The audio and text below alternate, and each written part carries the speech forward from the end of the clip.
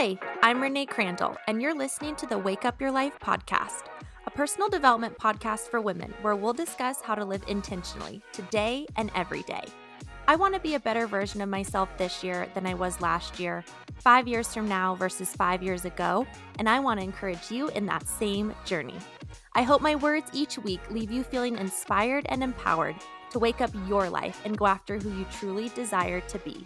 I'm in this with you to coach you and cheer you on. I believe in you. Let's go. Hello. Welcome back to another week. This week's episode is going to be a bit shorter than normal, but I wanted to hop on here and talk about my word of the year. Over a month ago, I talked about the importance or just the impact of having a word of the year or a verse of the year. And hopefully, some of you gave that thought and reflected on what you're expecting, what you're hoping for, what you feel you need for this year, 2023. And I would love if you took time to email me what your word of the year is and why. I have had some of you reach out and share that with me, and it has been such a blessing to just know how that episode had impacted you and what you're expecting and hoping for in 2023. And for those of you who have reached out and shared that word or the verse of the year with me, I have felt so honored to pray that over your year. So if you haven't done that, I would love for you to reach out. You can respond to the weekly emails that I already send to you. You can just respond right back to the email that already lands in your inbox each week, or you can email me at wakeupyourlifepodcast@gmail.com. And if you aren't already on my email list, I would love for you to sign up. There will be a link in the description of this podcast episode, and there's a link in every description, and all you have to do is click on that link, sign up for my email list, and then confirm your email in your inbox. And then each week you will receive an email from me recapping the episode for the week and also providing you with some extra encouragement. So, all that to say, I wanted to share with you what my word of the year is for 2023, along with the verse of the year that I have for that. So, my word of the year is presence, specifically being present. And I realized when I was telling people this, like the word presence, some people thought I was talking about gifts. Other people thought I was talking about like the space I take up. So, having a bigger presence. It's not any of those things. It is simply being more present this year. And the verse of the year that I have along with that is Matthew 6:34, which says, "Do not worry about tomorrow, for tomorrow has worries all on its own." And there's a lot of context both before and after that verse where God is just telling us to not worry, to know and be reminded and to trust that He will provide for us, that He cares for us, that He has every single detail laid out in our lives of what we need and how He'll show up. And there's so much rest that we can receive from that. And this verse and this word of presence and being present and being intentional came up a lot throughout last year, even. And as I walked through hard things last year, I realized that what was so powerful for me was only looking at the 24 hours ahead and only looking at the 24 hours that I had. And I know I had a podcast episode where I talked all about going through a season of waiting or going through a hard experience in your life and feeling overwhelmed by that. And then the encouragement I was giving was just focus on the 24 hours that are ahead of you, not the next 48, not the next week, not the next month, because the present day that we have is where we're at. And it's in that present moment where we can actually experience the presence of God. What I've learned is that the more I focus my energy and my intention to live as presently as I can and to say, what am I going to do today that's going to bring me joy? What am I going to do today that fills me with community of care for the friends and the people that I love in my life? And what am I doing that is life giving or restorative or refreshing, or what is productive that needs to get checked off today? But really giving myself the freedom to say, you know what, God is telling me to not worry about tomorrow. So if I have thoughts that pop into my head that cause me anxiety or stress or concern, I'm not there yet. And God's not asking me to be there yet. And so this year specifically, I want to live very present in the moment that's before me with the people who are before me and right there in front of me, and to be intentional with my time and my energy, and to have a perspective where at the end of the day I look back and reflect on the day and can honestly say I was all in. I was there. I wasn't worried about the next day. I wasn't frantically busy just checking things off, and I felt like all I did was just work through a to-do list, but I didn't feel present in any moment of the day.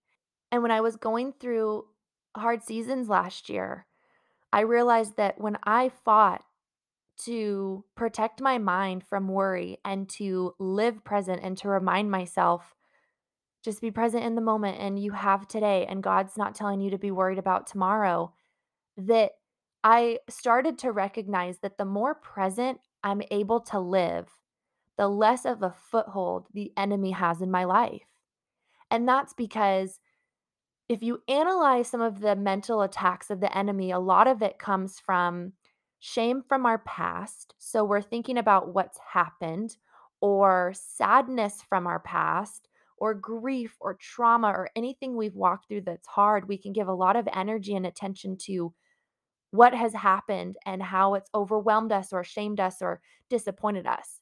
So that takes energy that does not fill us with that spirit of the Lord. And then thinking of the future, there's a lot of days where we can give so much energy to worrying about the future and having anxiety about the future and having thoughts that overwhelm us and bombard us about things that we cannot control today and that we can't make a difference in today.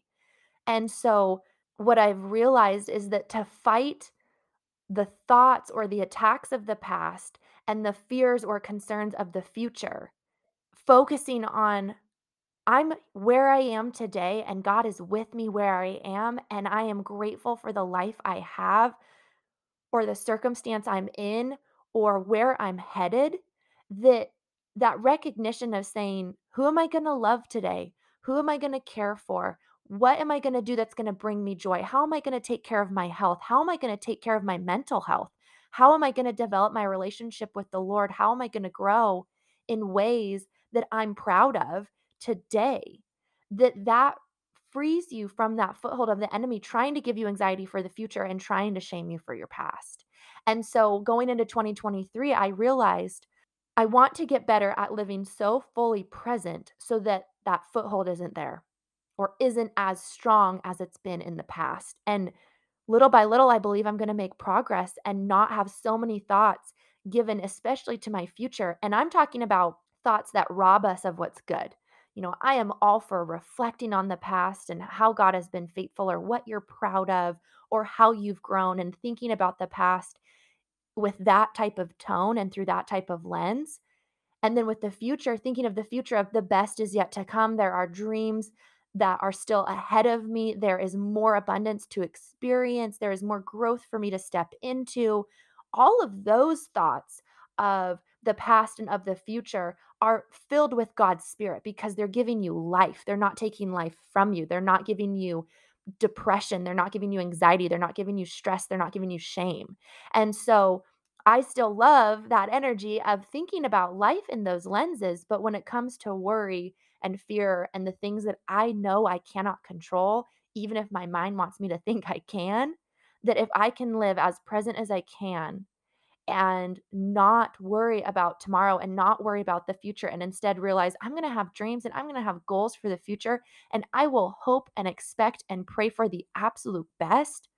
But if that doesn't happen, the Lord will still lead me through it, but I don't have to have it all figured out today, and God isn't asking me to either.